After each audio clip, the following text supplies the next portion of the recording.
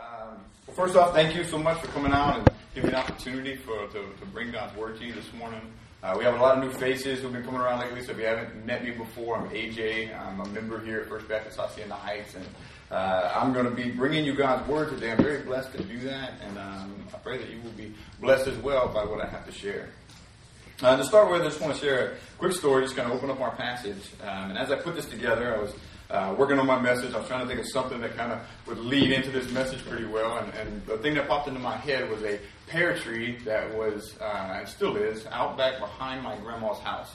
When I grew up in the country of Louisiana, which is very different from the country of California. There is a country here. There was this huge pear tree back there, and it was such a source of life when I was a kid. Pears fell out of it. If you've ever seen a pear tree or a true pear tree bear pears, you just buckets and buckets and buckets of pears will come off of it. People still barter a lot back home, so neighbors would bring over their crops. They would bring over peas or whatever they had, and they would come and we would trade them for pears. And there was just so much activity going on in this backyard around this pear tree. And then a few years ago, the pear tree finally began to wither, and it stopped bearing pears. There was no more fruit, and as the fruit left, the tree basically became useless. There was no more value to it.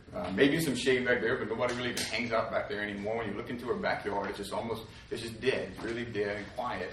And eventually the years are coming and the branches will fall down, and what happens to these trees is they bundle them up and they cast them off into a fire. They turn into firewood. And it ties into our message today because we'll be seeing how fruit-bearing Christians, or the fruit bearers, are the ones who are useful to God in the same way that tree was useful.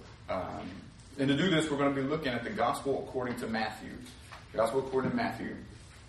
Now, as we turn to the Gospel according to Matthew, this is the first book in the New Testament. If you're not too familiar with the Bible, that's okay. The New Testament, the Old Testament, Bible broken up into two sections, and the Old is prior to the coming of Jesus Christ. The New Testament, we see Jesus Christ coming, and Matthew is the first book of the New Testament.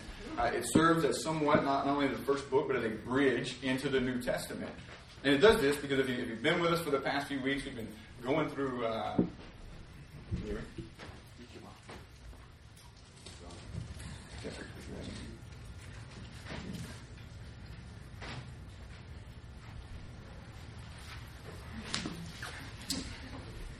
If you've been with us going through Exodus, we've been going through Exodus, which is prior to the coming of Jesus Christ, and it's walking through Israel's history, the history of the Jews, right, the chosen people of God.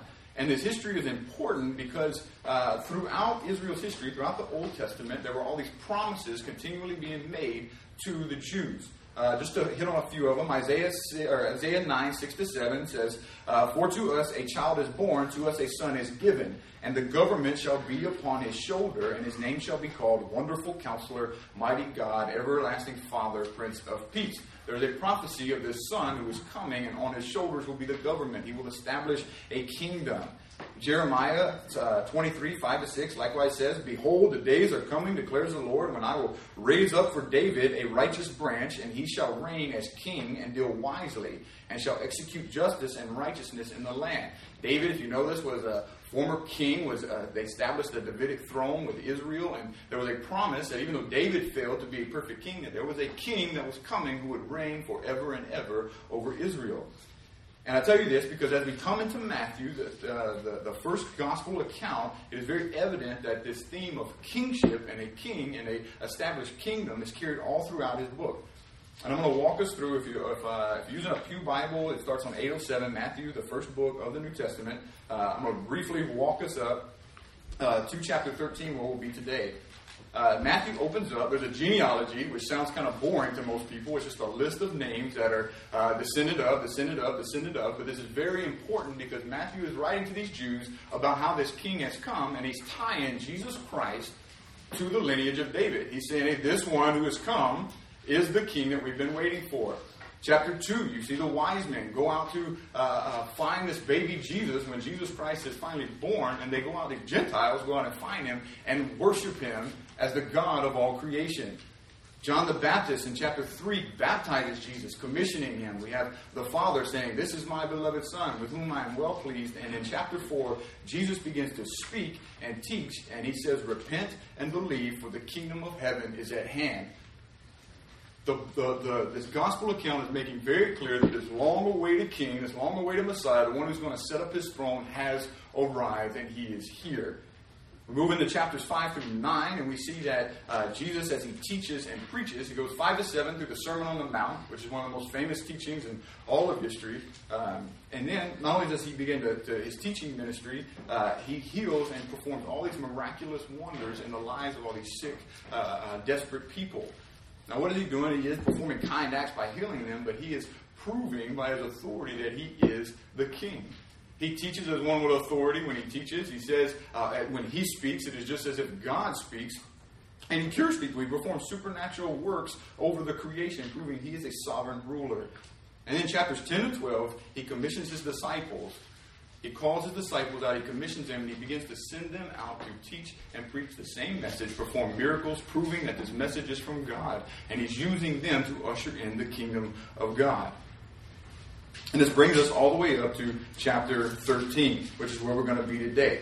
Now the passage, chapter 13, will be verses 1 to 23, and this is on page 818 of the Pew Bible, if you want to follow along with us there. It's naturally broken down into 3 parts. Verses 1 through 9, 10 through 17, and 18 through 23. And we're going to walk through them accordingly, and I'll explain how each passage works as we go along. What we're going to notice is that Jesus' teaching here takes a certain tone. What we're going to see is that, and we'll unpack it as we go, is the connection between those who are going to be a part of this kingdom that Jesus has come to establish and the fruit that they bear in their lives. So without further ado, we're going to jump right in and do the first section, verses 1 through 9. This is also probably labeled in your Bible, most Bibles, as the parable of the sower. Verses 1 through 9, verse 1 and 2 say, "That same day Jesus went out of the house and sat beside the sea, and great crowds gathered about him, so that he got into a boat and sat down, and the whole crowd stood on the beach." By this point in Jesus' ministry, he's caused quite a fuss. He performed all these supernatural miracles, or these supernatural workings. He's teaching with authority, stirring up a lot of commotion, and all of these tons and tons of people are coming out to see him. These are all Jews who have been waiting for so long for this coming king, and they're hearing news that this could be the coming Messiah, and they're coming out by the groves to see him. They want to know, is this the one who has come? Is this the one we have been waiting for? Is this the Messiah? Is this the king who will establish his throne? So they all come out. They all come out to see Jesus. He sits on a boat, and it says, Jesus said to him, and I'm going to read through the passage. "And he told them many things in parables, saying, A sower went out to sow. And as he sowed, some seeds fell along the path, and the birds came and devoured them. Other seeds fell on rocky ground where they did not have much soil, and immediately they sprang up, since they had no depth of soil. But when the sun rose, they were scorched. And since they had no root, they were withered away. Other seeds fell among the thorns, and the thorns grew up and choked them. Other seeds fell on the good soil and produced grain, some 100-fold, some 60, some 30. He who has ears, let him hear." Now, I don't know about you, but if the Jews, I'm trying to picture this in my head, all of these thousands of Jews come out to see if this is the coming king, and this is all Jesus, he just says this to him. He said that there's a little story. Many of us know where it's going, but some of us even know where the explanation is at. But he doesn't explain anything to the crowd. He just tells a story about some guy planting seeds. Now I'm trying to picture the Jew's face. It was probably like, and what does this mean, right? What does this mean? And what Jesus had given them was a parable. A parable is a simple story. It doesn't contain really anything supernatural. And on the surface level, it's easy to comprehend. The Jews were an agricultural society. They planted, they farmed. When he's speaking this, he's on the shore of Galilee, and most likely off to the sides, because there's farmland all along Galilee. There are probably people sowing seeds at this very moment. The idea of sowing seeds means we used to do this when I was a kid. We would plant. You grab a handful of seeds out of a bag, and you throw them. And they scatter all over the ground. You throw them by the handfuls. So he's saying a sower went out to sow, and he sowed these seeds. They said, well, yeah, of course, that's what sowers do. That's when you go out and sow the field, they sow the seeds. Some fell on the rocky ground. They think, well, like the hard hiking trails we have here. If seed hits that, it's not going to go in the dirt. It's not going to bear any fruit. Birds are just going to come and pick it away. Then he says, well, some fell in the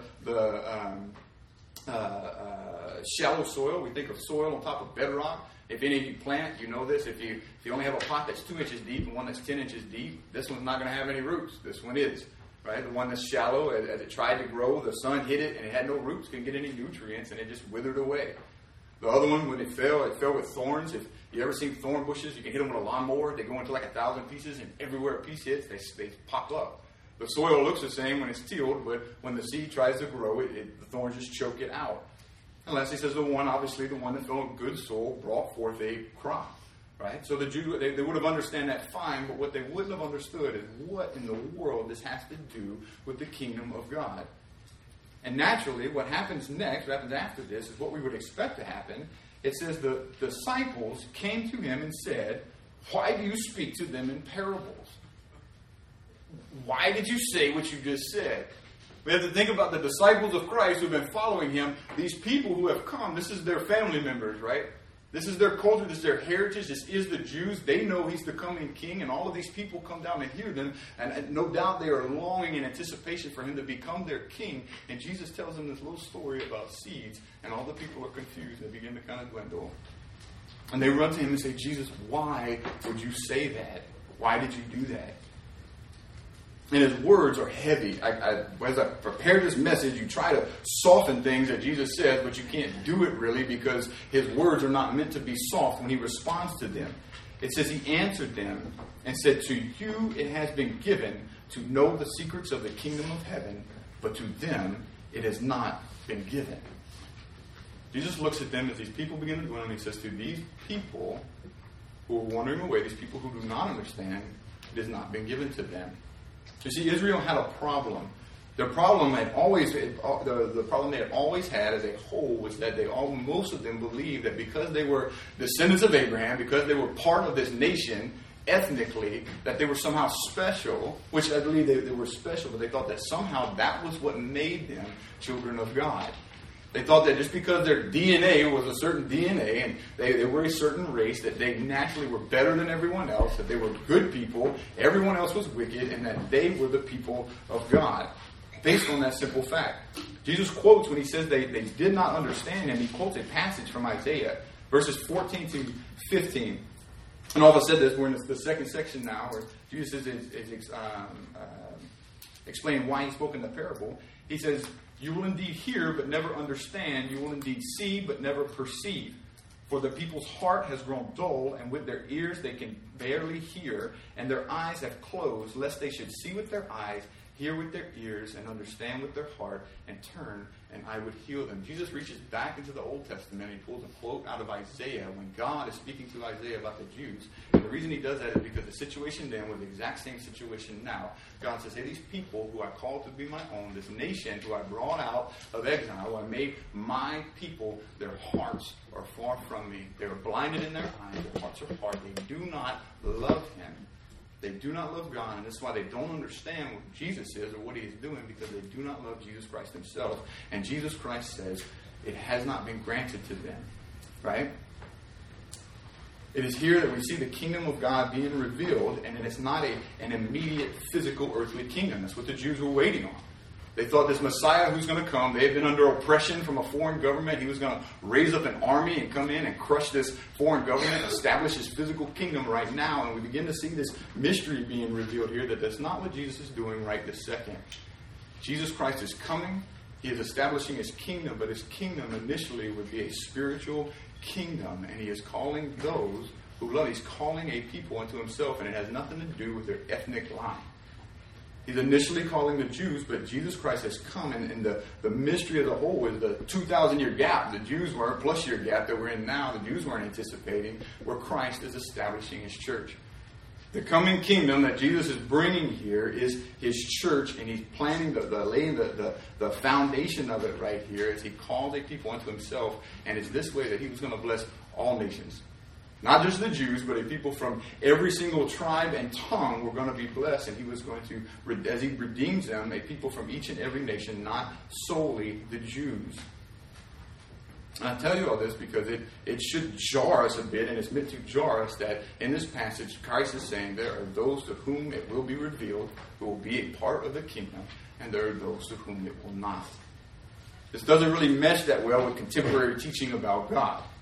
Right? We hear things all the time that we are children of God. Everybody is a child of God, right? And it's true that we are all made in the image of God, but ever since the fall in Adam, all have gone astray, all have sinned, none is righteous. And Jesus Christ, when addressing people with his very mentality, addressed the same a group of religious leaders from the Jewish religious leaders in John 8, when they thought they were righteous just because of who they were. And in fact, they descended from Abraham. And he said, you are of your father, the devil.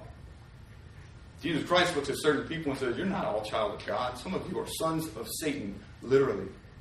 The world tells us today that all are seeking after God, right? Everybody's looking, everybody's searching for God, and they're all going to find him in their own way. And Romans 3:10-18 tells us none seeks after God, but only those to whom it has been granted. Now, as this jars you, the question we should all look, all visitors here, members of this church, everyone should look to themselves, and the natural question we ask ourselves is, has it been granted to me? That should be the following question. Has it been granted? And the reaction I want you to have is not one of fatalism, where you just say, well, God put some check marks on certain people's heads, and certain people get to come in, certain people get to go out, and there's nothing we can do about it. We're going to have to wait until the end to find out. That's not what the Bible's teaching, because if you notice, when he tells them, blessed are you, the ones to whom it has been granted, he says, verse 16 says, blessed are your eyes, for they see, and your ears, for they hear. For truly I say to you, many prophets and righteous people long to see what you see and did not see it, and to hear what you hear and did not hear it. Jesus distinguishes between the two. He says, cursed are them, because to them it has not been granted. Blessed are you, because it has been granted to you. And the way they know it has been granted to them is because they see and they hear. They understand who Jesus is, and they understand what he is doing. They understand the message he is preaching. And that's going to be important as we go through the last section and Jesus explains the parable, because what matters, when he says understand, what matters is that we don't just read this little last paragraph where Jesus explains the parable to them. I can't just take this paragraph. This wasn't the magical piece that everybody left too soon, and I could just run and hand them this paragraph, and if they only read it, they would understand. No, it was when he explained this to those who were truly called to be part of his kingdom, they understood and they responded the way that they were called to respond. So ask yourself, as we move through this entire last passage, where do you fall on this? Do you see? Do you understand? And this is where it's really going to tie in to our title today. We're going to spend the bulk of our time, all the rest of our time, in this last section, the explanation of the parable, because to those to whom the kingdom of God has been granted, they bear fruit. Every person to whom the kingdom of God has been granted, who has been called to be a part of what Jesus Christ is establishing here, he has established now, and what will reign for all of eternity, all of them bear fruit. So follow with me as I go through 18 through 23 as we get into this last section. Jesus starts out, he says, hear then the parable of the sower. When anyone hears the word of the kingdom and does not understand it, the evil one comes and snatches away what has been sown in his heart. This is what was sown along the path. First thing we see, Jesus says, when anyone hears what? The word of the kingdom. What is the seed that is being sown in the parable? What is Jesus referring to when the seed goes out? The word of the kingdom, which is the word of how you come into the kingdom of God. The seed itself is the good news of Jesus Christ himself. The seed going forth from the sowers represents the truth that Jesus Christ, God incarnate, has come to usher in his kingdom. That's the seed that's being sown. That's the news that's making it to certain people's ears at this time. And what they have is enough. They understand who Jesus is. He's revealed himself to them. But they don't even have the entirety of what that seed entailed that we have now. Looking back, we see where they left. They were like, this is the Messiah. He's proven he's the Messiah. But he finishes out this seed, the word of the kingdom, which is the gospel. He finishes it out when he finishes his earthly ministry. Jesus Christ, there would come a time where he stopped teaching to all these crowds. He stopped carrying out this part of his ministry. He turned and he took up a wooden Roman cross and he carried it up the hill of Calvary, and he let Roman officials crucify him on the top of that hill. That is the word of the kingdom, that Jesus Christ came to usher in his kingdom, bring sinners into his kingdom by bearing the sins of man on a cross. Not only was there a physical death that took place, physical pain that took place as they hung him on the cross, but the eternal wrath of God is poured out on the person of Jesus Christ.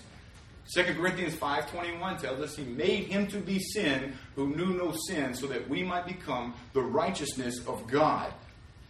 The seed of the kingdom is that Christ has come and bore the sins that all of us deserve, that sinners deserve. He has conquered the grave, and he has made a way for sinners to be righteous with God.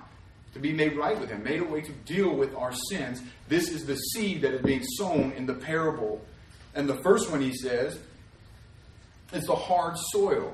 And the first thing we're going to see as we examine this first person and how they handle the seed is that to those whom it has been granted, they repent and believe. Those to whom the kingdom has been granted, repent and believe. The hard soul represents those who hear the gospel and it has no effect on them. Their hearts are hardened, and as the seed, the gospel truth, comes to them, it just hits rocky ground. They reject the message in its entirety. They refuse to let it affect their life, and they do not bear any fruit after hearing it. If you turn back and look at Matthew chapter 3, or if you just listen, I will read it aloud. Repentance is the first fruit that we will see when a person hears the gospel. John the Baptist right here, chapter 3, verse 7, many Pharisees come out, and the Sadducees are coming out to see Jesus, and it says, "But when he saw many of the Pharisees and Sadducees coming to his baptism, he said to them, 'You brood of vipers, who warned you to flee from the wrath to come? Bear fruit in keeping with repentance, and do not presume to say to yourselves, we have Abraham as our father, for I tell you, God is able from these stones to raise up children for Abraham. Even now the axe is laid to the root of the trees. Every tree, therefore, that does not bear fruit is cut down and thrown into the fire.'" We live in a pluralistic society where many are out there saying that there are so many roads that lead to Rome. Everyone can get to God in their own certain way, but yet here we have the parable of the sower saying when the seed is sown on their hearts, if they do not bear fruit in keeping with repentance, they do not repent and believe in the gospel message, then the axe will be laid in their roots and these trees will be cast off into the fire. There are commentators who will look at this very passage, some churches out there that will look at this passage and try to tell you how all of these people are actually going to go to heaven. They're just Christians in their own way, or Christians in different forms, and that cannot be pulled out of what Jesus Christ is saying here. He's saying when the gospel is sown on the hearts of those to whom have been granted access to the kingdom of heaven, they repent and believe. They keep fruit with bearing with repentance. There may be people here in that very situation today.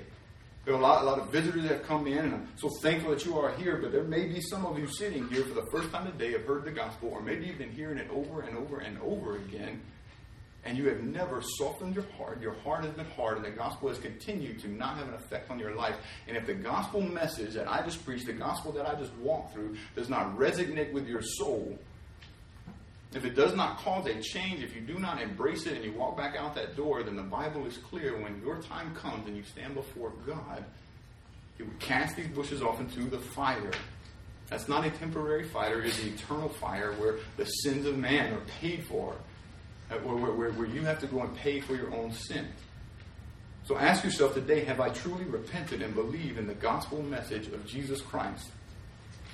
Have I embraced the seed in my heart, and is it bearing fruit as I keep with repentance?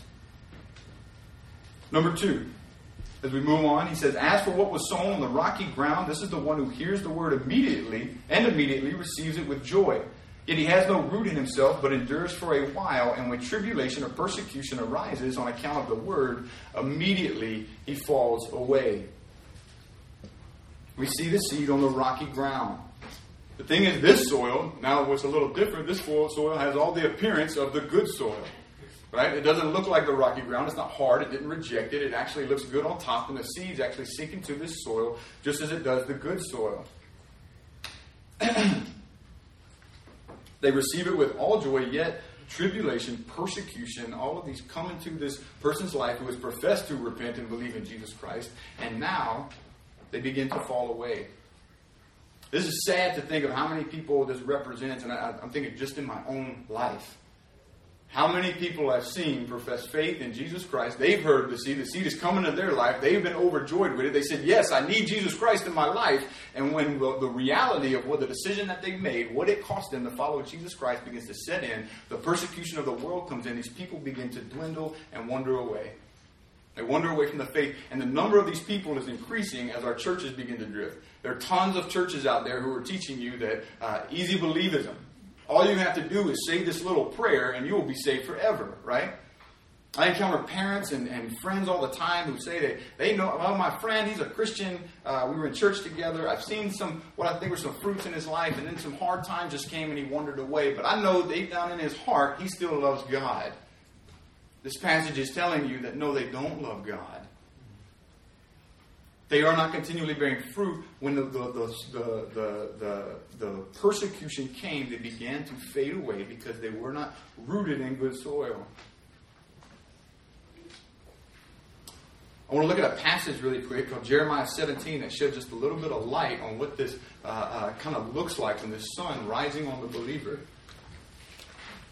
Jeremiah 17, if you don't want to flip back, I'll read it. Jeremiah 17, hundreds of years earlier, when talking about people who were true to God's word, or he's dealing with the same Jews, he says, "Thus says the Lord, curses the man who trusts in man, who makes flesh his strength, whose heart turns away from the Lord.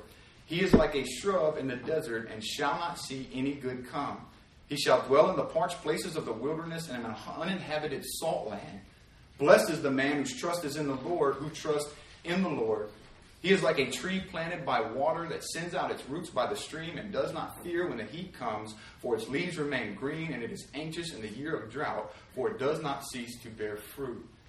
Jeremiah talks about two different trees there. He says one has his trust in the Lord, one has his trust in man, and when the scorching sun comes up on these two trees, the ones whose trust is in man begins to dwindle and fade away, and the ones whose trust is in the Lord continues to bear fruit. The thrust of what Jesus is saying is focused on the unbeliever here, on the one who does not bear good fruit, but the natural implication is that those to whom the kingdom has been granted continue to bear fruit. In the midst of trials and persecution and tribulation, they do not cease to bear fruit. The sun that came into these people's lives, who had their roots planted in shallow soil, this is not what caused them to leave. It just revealed the true nature of their heart, and that they never truly trusted in God. They never really trusted in the promises that were given to them. This one should bring a new type of evaluation into our lives. Because after the first one, I know like me, like myself, after I read through this passage, when I read through the first one, I'm like, well, I'm good. Because I didn't have a hard heart. I didn't reject it. I made my profession in Jesus Christ. I've come, I've repented, I believe. But then this one hits home because so did everybody in this second one. So did everybody who had their roots planted in rocky soil. All of these people made a profession for Jesus Christ. All of these people claimed to believe. They received it with joy. And initially there was a lot of evidence that they were Christians. But they show that they weren't by the fact that they did not continue to bear fruit. When we think of fruit, when I think of Christian fruit, we saw that fruit was keeping with repentance earlier. Galatians 5 lists out the fruits of the Spirit. It says love, joy, peace, patience, kindness, goodness, gentleness, faithfulness, self-control. This part of the passage is not meant to scare us into thinking that, hey, if I want to be a true Christian, if I want to stay with the church, I have to uphold the law, I have to be a perfect person, I have to have a sinless life. No, what it means is that you will bear fruit continually in all of the trials and persecutions of your life by the trust you have in the promises of God.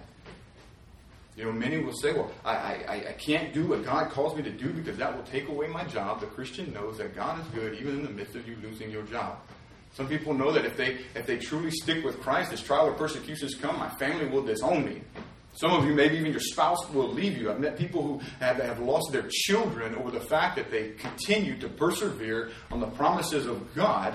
But this passage knows that those who know the promises of God and how good they are know that they do not have to fear that, and they will continue to bear Christian fruit. They will bear fruits of the Spirit through all of those trials in their life. They will have peace knowing that, man, if God takes my job, He says He'll provide for me by me seeking first the kingdom of heaven. If God takes my family away, this family is only temporary too. He still loves me and He's working all things for my good. They know that all things work for the good of those who love God. We know that we have been saved. The true Christian knows that the gospel means I have been saved, and that everything in my life from now until the time I see God is conforming me into the image of Jesus Christ. Is served to sanctify me. And it's being used not only to sanctify me, but to glorify God. That way I know when these trials come into my life, I do not need to abandon the promises that God has given me. Because I know that God is not picking on me. God has not forgotten me. His promises are not no longer good, but God has chosen me. He's chosen to use me in order to glorify Himself. And He's chosen to do this in my life to conform me into the image of His Son and bring me into eternal life. To those whom it has been granted, they continue to bear fruit during the trials and persecutions of their life that do not wither away. Thirdly, we'll look at the third of these seeds.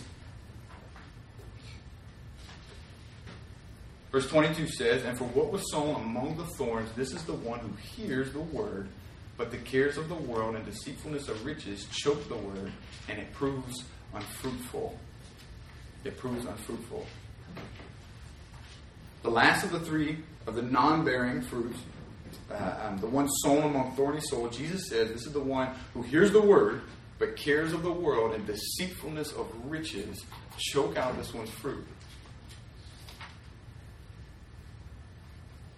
Now this, I fear, is the most dangerous one of all in our context today, in the church that we live in, or the church that we, context that we're in America,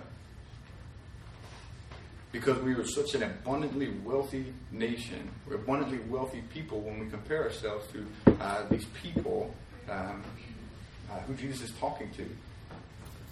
The soil, just to cover again, the soil, when he said he sowed it out there, it looked good. There were the thorns were all encompassed in it, and as they began to grow up, this desire for the riches of the world began to choke them out. This is what Jesus says in Matthew 10:25. He says, "It's easier for a camel to pass through the eye of a needle than it is for a rich man to enter into the kingdom of God," because so many people have a hard time fully coming to Jesus Christ because they find joy or they find satisfaction in something of this world. People come, they like Jesus Christ, they want to add him to their collection of gods, or they want a little bit of religion in their life, they want to be a part of a church, but what really has captivated their heart is something material in this world.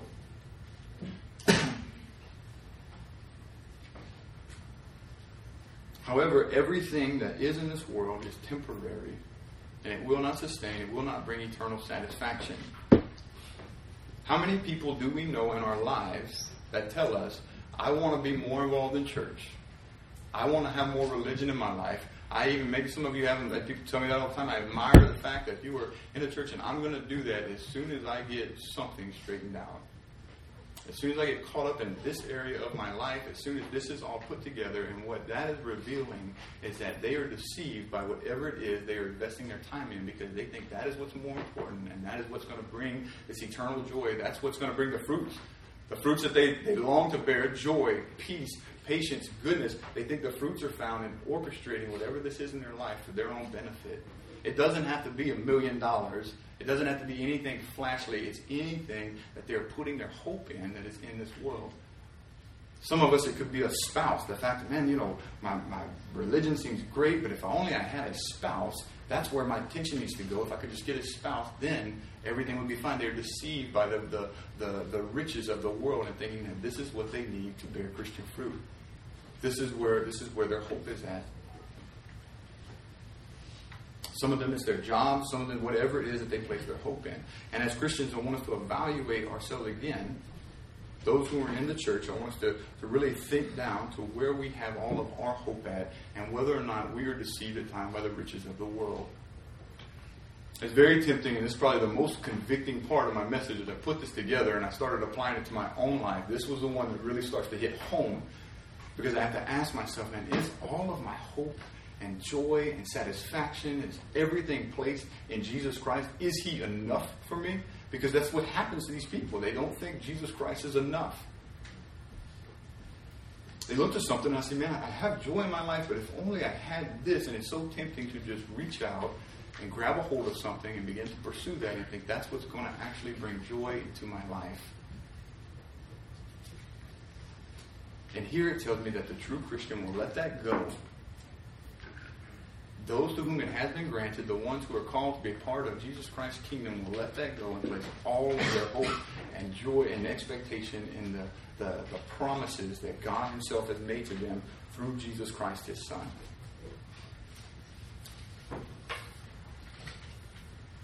Those to whom the kingdom has been granted are not deceived. They're not truly deceived by the riches of this world. And lastly, to those whom it has been granted, they bear fruit. Verse 23 says, "As for what was sown on good soil, this is the one who hears the word and understands it. He indeed bears fruit and yields in one case 100-fold, in another 60, and in another 30. This sometimes has been used as part of the passage that's been used to tell people that there are different kind of levels of Christianity. There's some at 100-fold, some at 60, some at 30. So some Christians really don't bear very much fruit. There's no fruit in their life. There's a little bit of fruit in some others' lives, and there's some more in some others' lives.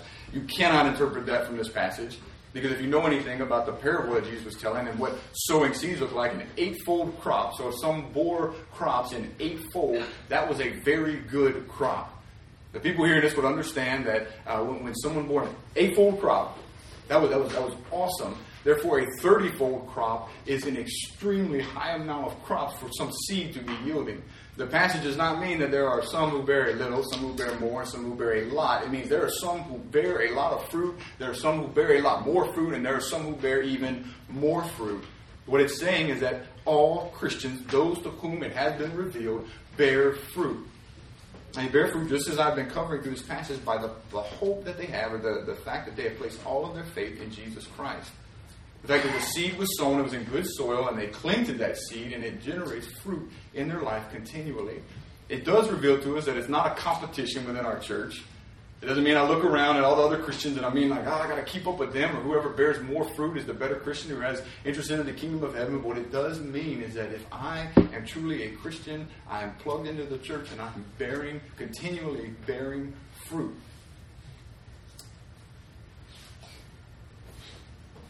This is the only one in this entire parable that goes into the kingdom of heaven. The passage, and I could go through numerous other passages where the Bible talks about every tree that does not have fruit will be cast off into the fire. Never let anyone deceive you and think that any of these other people are part of the kingdom of God, but only those who bear fruit.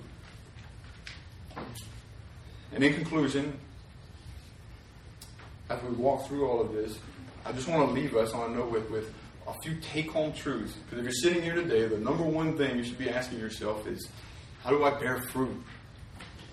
If it had been granted to me, where's the fruit in my life, I want to go and bear fruit. The first one I just want you to take home is know the gospel.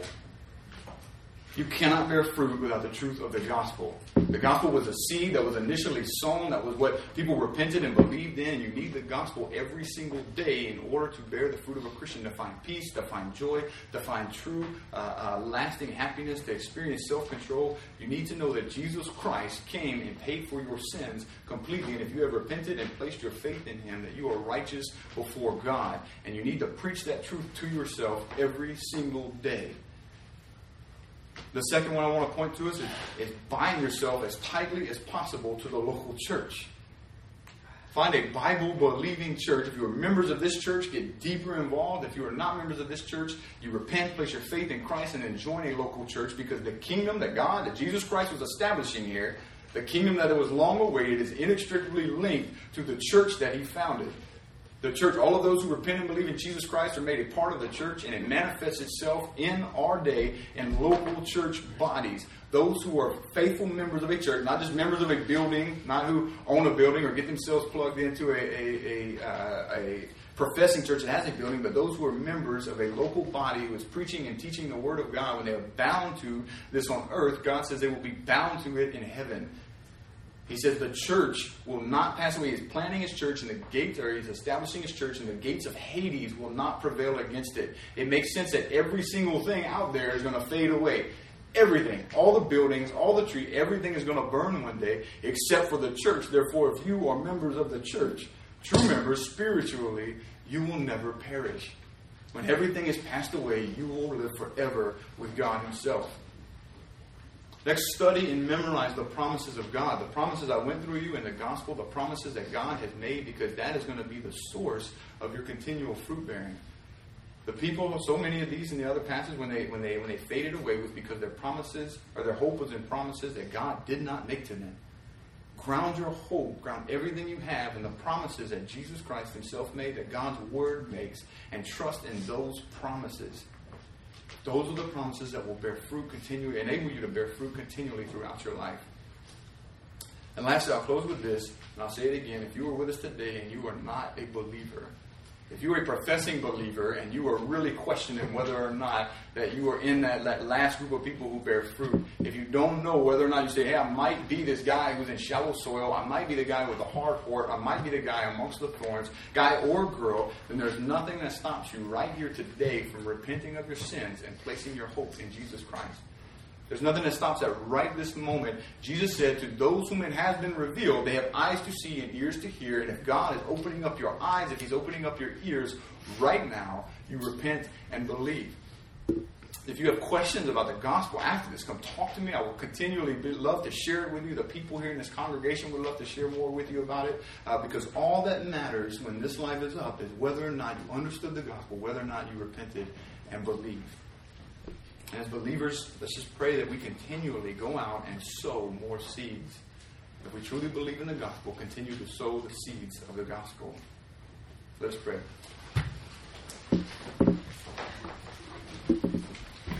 Father God, I just thank you so much for this morning that you've given us to look to your word, God, and what a humbling truth we see there, Lord.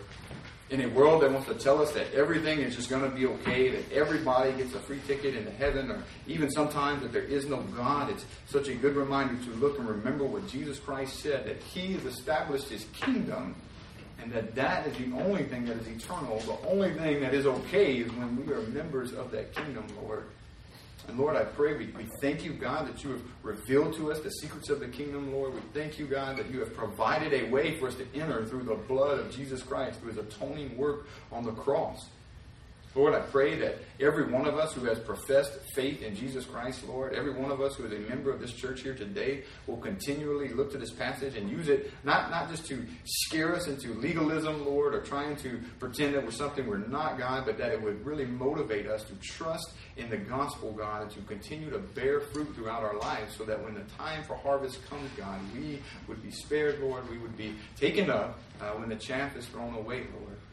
Lord, I pray and thank you that you have brought so many in here, God, today, so many visitors in here, Lord. I pray that if there is anyone in this congregation, God, who does not know who you are, anyone in this congregation has their hope in anything else apart from the atoning work of Jesus Christ, God, that you would bring conviction into their life, you would open up their heart, you would cultivate the soil, God, so that their heart would become good soil, Lord, and the gospel would sink into their heart and then bear fruit, that they would be born again, God, and made a part of the kingdom you have established, God.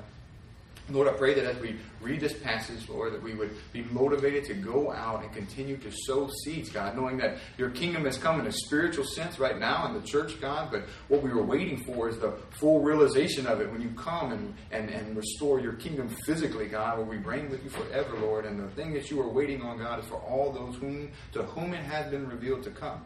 Lord, and that should motivate us as believers, God, to go out and sow seeds so that these people may believe, Lord. Or may we look to this passage and continually live out our lives sowing seeds of the gospel both verbally and by the fruit that we bear in our lives throughout our existence here on earth, God. Lord, I pray that the rest of our time here together would bring glory to your name, and we ask this in Jesus Christ's name. Amen.